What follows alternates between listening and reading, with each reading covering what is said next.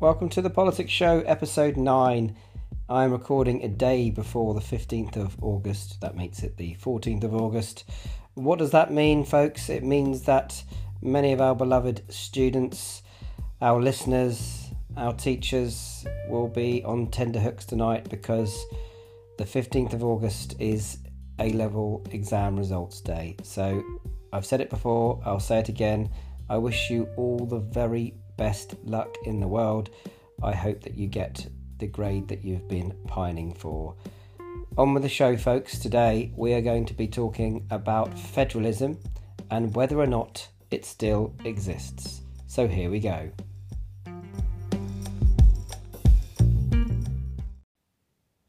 So, what is federalism? Federalism is where political power is divided between the national, aka federal government, and state governments, each government having its own area of substantial jurisdiction. So you have the federal government on the one hand that has lots of power, and state governments on the other hand having lots of power. Now, if the USA is federal, what we're talking about there is that power is shared, that the states share power with the federal government and vice versa, i.e. the states are very, very powerful. If the United States is no longer federal, if it doesn't exist anymore, then we have to presume that that power that the states once had has been centralised, i.e. the federal government dominates the states. Nowhere is the word federal or federalism mentioned in the Constitution. How then was it written into the document? And we have to understand this because the states and the federal government will point to different aspects of the Constitution to claim their right to specific powers.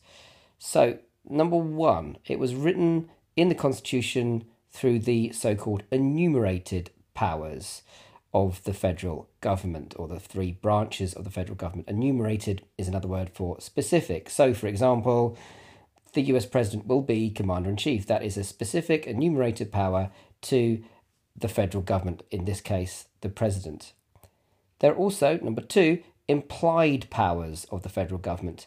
Things in the Constitution that seem suggested or suggestive of being claimed by the national government, the federal government. Now, number three, we have what's called the concurrent powers. Now, these are powers that are shared between the federal and state government.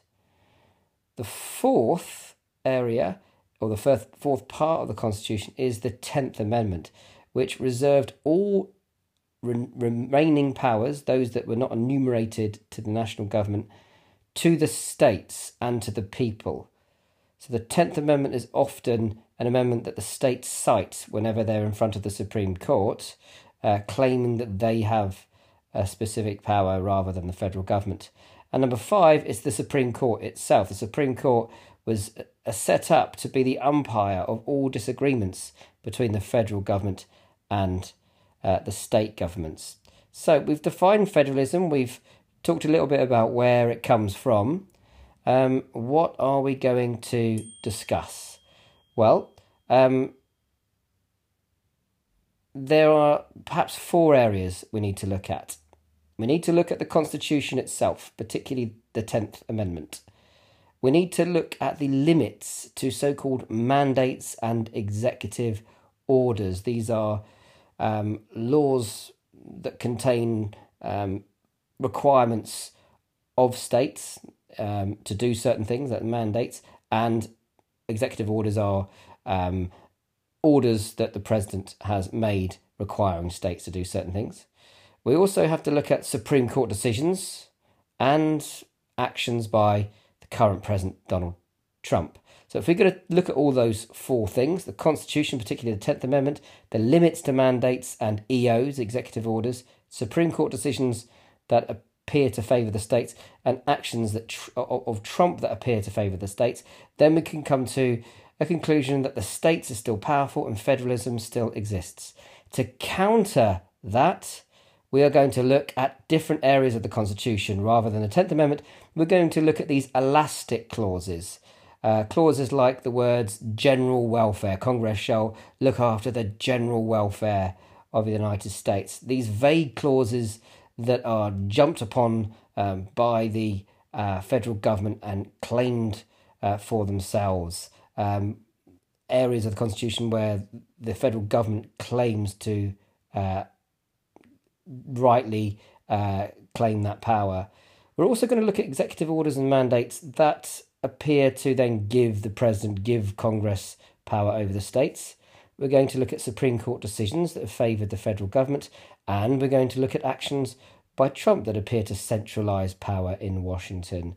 So those four areas: Constitution, mandates and EOs, Supreme Court decisions, and actions by Trump. What is my direction? While the federal government has indeed grown in power at the expense of the states since the United States Constitution was created, that's undoubtedly true, the journey has not been in a straight line. The federal-state relationship fluctuates, and thus the extent of federalism's erosion is not a permanent thing, it is in flux. Therefore, I'm going to be arguing essentially that federalism, by and large, is not dead. And so the first thing we're going to be looking at is the US Constitution itself, the different clauses that appear to harm federalism and the other clauses that appear to preserve it. So after the jingles, we'll speak again.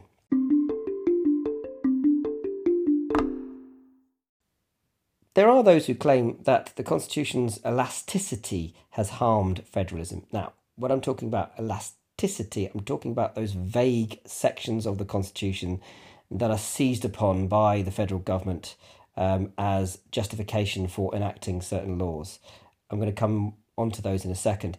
When I'm talking about the word harmed, that the Constitution's elasticity has harmed federalism, I'm not necessarily saying that's a bad thing. I'm just making observation that power sharing has been affected, that there is less power sharing if the federal government is using these elastic clauses in order to justify its legislation.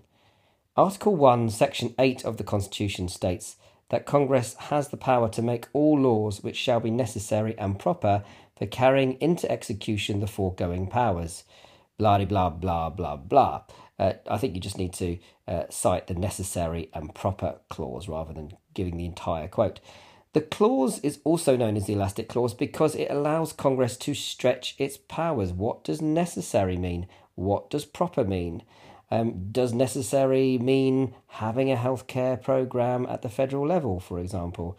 So right from the start of the Union, the Bill of Rights appeared to establish what Ashby calls national rights, and thus the likelihood that the federal government would grow in power over time in order to enforce those national rights.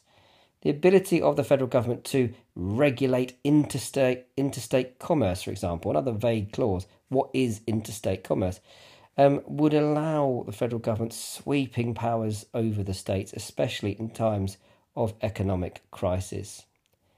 However, the Constitution itself ensures that federalism continues to exist. We've already identified the number of areas where federalism, although not mentioned, is there, the 10th Amendment being the most obvious one. That gives the states the power over all matters which were not given specifically to the federal government.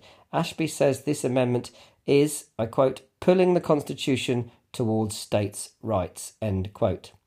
You also have those concurrent powers, as I mentioned, powers shared between the federal and state government. So when we're just looking at the Constitution, the overall direction here, or the mini evaluation, if you like, is that the Constitution established an inbuilt tension, conscious or otherwise, which would make it difficult to completely ignore the states. We have those elastic clauses that favour the federal government on the one hand, but we have the 10th Amendment on the other. Shortly after Congress passed the Affordable Care Act, Obamacare, known to some, Florida and 12 other states brought actions seeking a declaration that the ACA was unconstitutional on several grounds. And in the Sebelius case, 2012, this court ruled that the individual mandate, the requirement that individuals had to have health insurance, exceeded Congress's enumerated powers under the Commerce Clause, and that the Medicaid expansions were unconstitutionally coercive, thus, in a way, striking down some of the things the federal governments were compelling states and individuals in those states to do. Yet the court let the majority of that Affordable Care Act stand. Obamacare still just about exists. Thus, you have a situation where the federal government seems to be able to pass healthcare reforms, but at the same time has been restricted mainly as a result of state pushback in the courts. And thus, that inbuilt tension within the Constitution is there and apparent to see. So if we're looking at the Constitution and we're examining this question, does federalism still exist? The answer is yes, it does. It's a battle between states and federal government.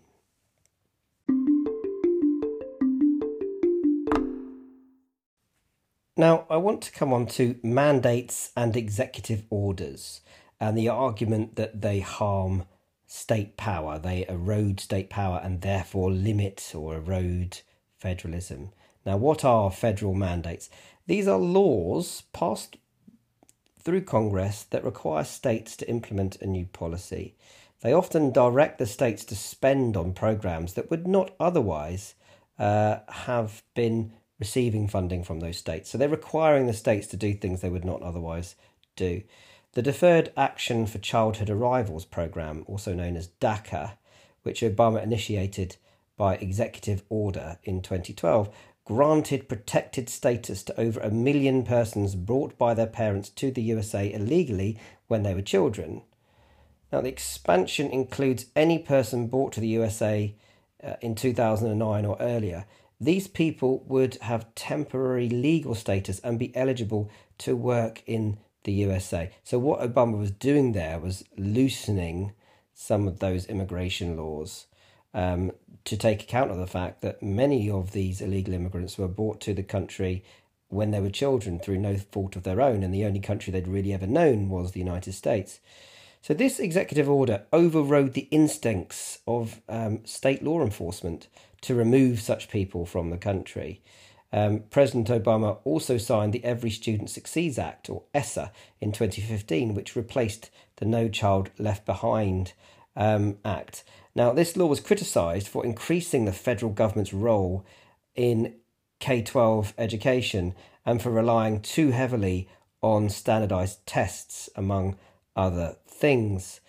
In addition to that, the $4.35 billion program called Race to the Top, the Race to the Top Fund, was a competitive grant program, and that was designed to encourage and reward states that were creating the conditions for education, innovation, and reform. The program was a competition among states for federal funding with certain stipulations. For example, states had to promise to implement specific school reforms favoured by the federal government. So some of this money is coming with strings attached and standards and so on, and undermining what states would otherwise do.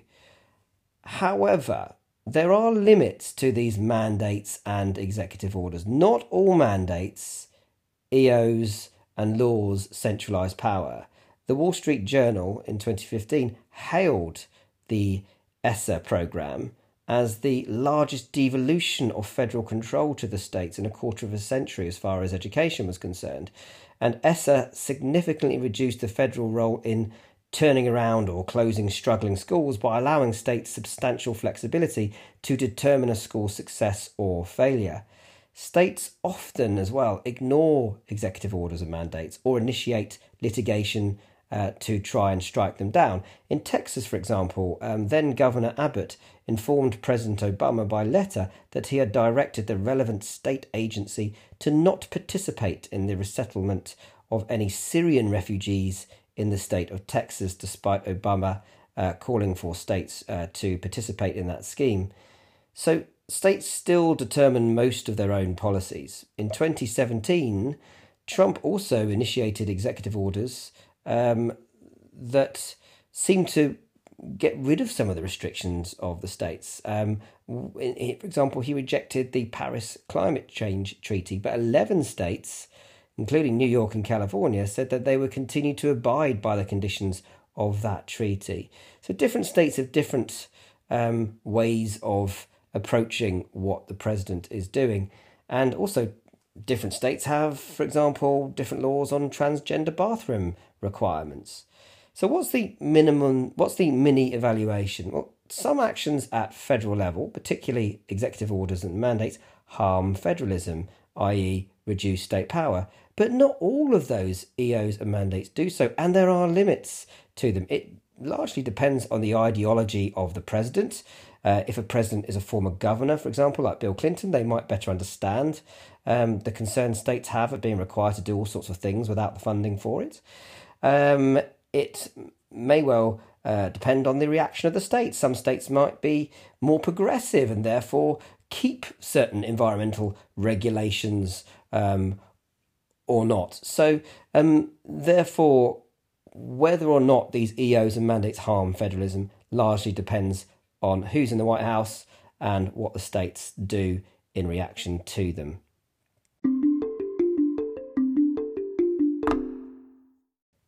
We now turn our attention to the Supreme Court, and I'm going to look firstly at cases that appear to have harmed federalism, i.e. that have centralised power, ruled in favour of the federal government. The Sebelius case in 2012 ultimately defended Obamacare, struck down a few things, but ultimately defended the right of the federal government and the president to introduce new laws in healthcare, even if the states didn't want those.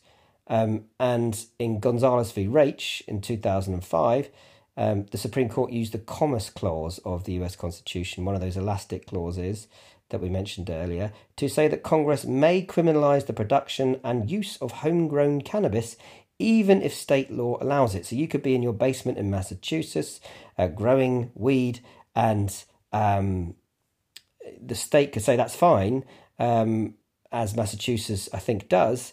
But what this court case said was, well, the state may say it's fine, but you could still be arrested under federal law. In Whole Woman's Health v. Hellerstadt 2016, the court struck down very strict abortion laws in Texas. Texas were requiring abortion clinics to meet very, very stringent health standards, which all but one, I think, in the state could not meet. And what the court said was that is actually interfering with the woman's right to choose. You're denying access to abortion, which you're not allowed to do under the Roe v. Wade case of 1973 that the Supreme Court ruled on. And so therefore struck down those Texas laws in the Hellerstadt case. So that had far-reaching consequences for state authority when it came to regulating access to abortion, and ultimately said that states cannot put an undue burden on women when seeking an abortion. However, some Supreme Court decisions appear to have preserved federalism, i.e. they've ruled in the favour of the states.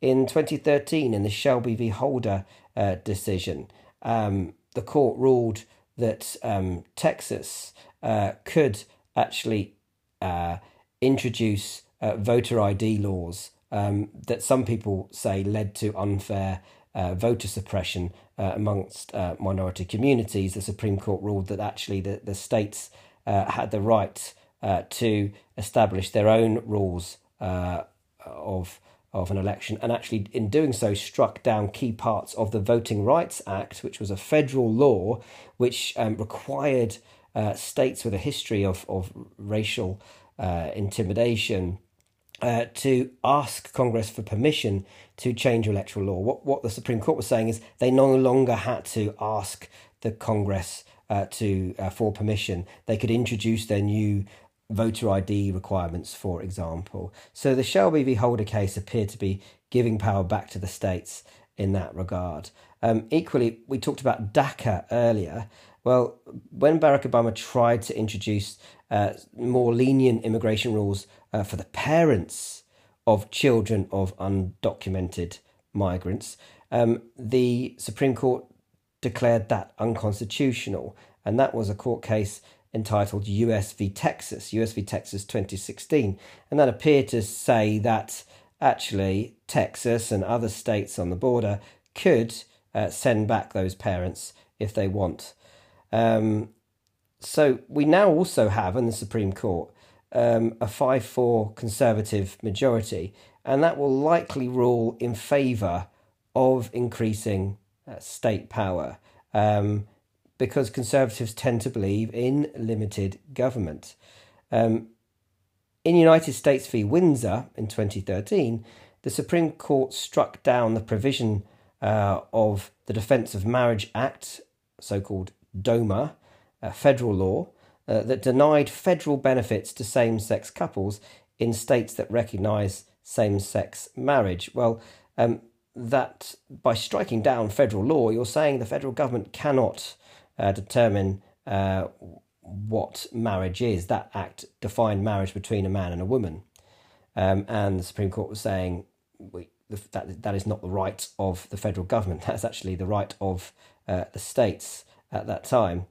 Justice Anthony Kennedy cited federalism as an important basis for his decision. He was a Conservative who switched to the Liberals on that court case, giving a 5-4 majority in favour of striking down DOMA. And he emphasised the federal government's historical deference to the states in the area of domestic relations. The court is able to do this because it has the power of judicial review, which allows it not only to strike down state actions, but it can strike down federal actions too. So what's our little mini evaluation of the Supreme Court and whether it's harmed or helped federalism? The Supreme Court's decisions on federalism largely reflect the ideology of the justices. The makeup of the court changes from appointment to appointment, and so too will their decisions affecting federalism. I am presuming with a more solid 5-4 Conservative majority, you will probably get more decisions that will favour the states, let's say on abortion and so on, than the federal government. But watch this space because it is ever changing. And next up, our last part of this podcast, we'll be focusing on Donald Trump and whether he has threatened federalism.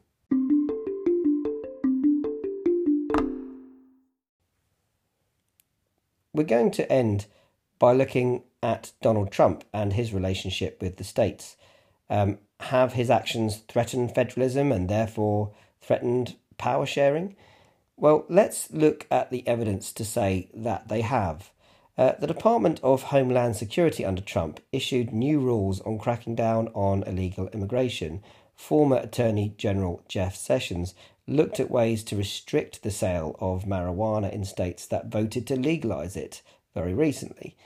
Trump had, of October 2017, issued 49 executive orders, more than one per week since the start of his presidency, which goes to show that he is a big fan of executive orders and ruling perhaps without Congress and maybe without consultation from the states. So in some areas, however, Trump has returned power to the states, but has been seen to be blocked from doing so. So, for example, his plan to scrap Obamacare, the one of the ideas was to just give the administration of Obamacare back to the states.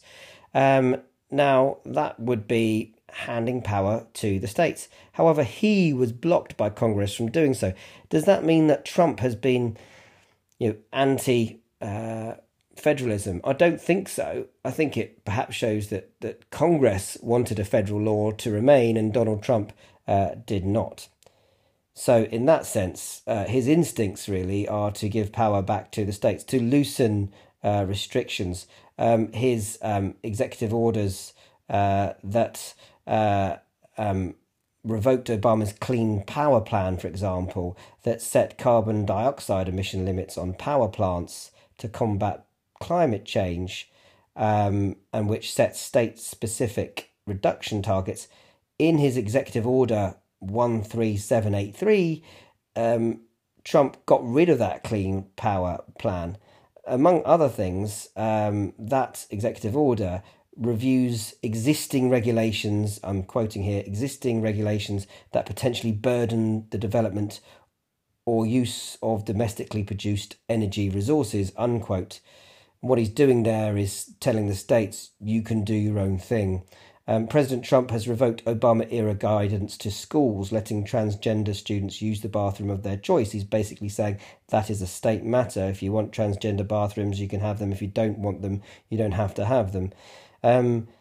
And some states and some cities have announced as well that they are so-called sanctuary cities, that they will not comply with federal requests to deport immigrants.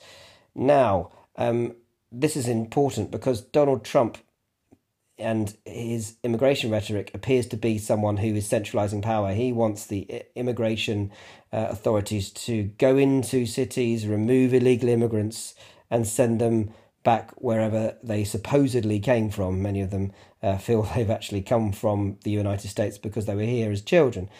And the states are not complying. So in areas where Trump is trying to be a centraliser, the states are pushing back against him. So in the era of Trump, federalism seems to be alive and well because federalism is ultimately tension. It's tension between the states and the federal government. Now, I think that Trump's instincts is to give power back to the states, is to be someone who doesn't like regulations, with the exception of immigration. Trump is philosophically opposed to government regulation. But as I've said, he's draconian on immigration. Thus, Trump's relationship with the states varies from policy to policy. Again, that tension between the federal government and the states remains, and thus too, perhaps, does federalism. I hope you've enjoyed this show, and we will see you again for episode 10. Take care. Bye-bye.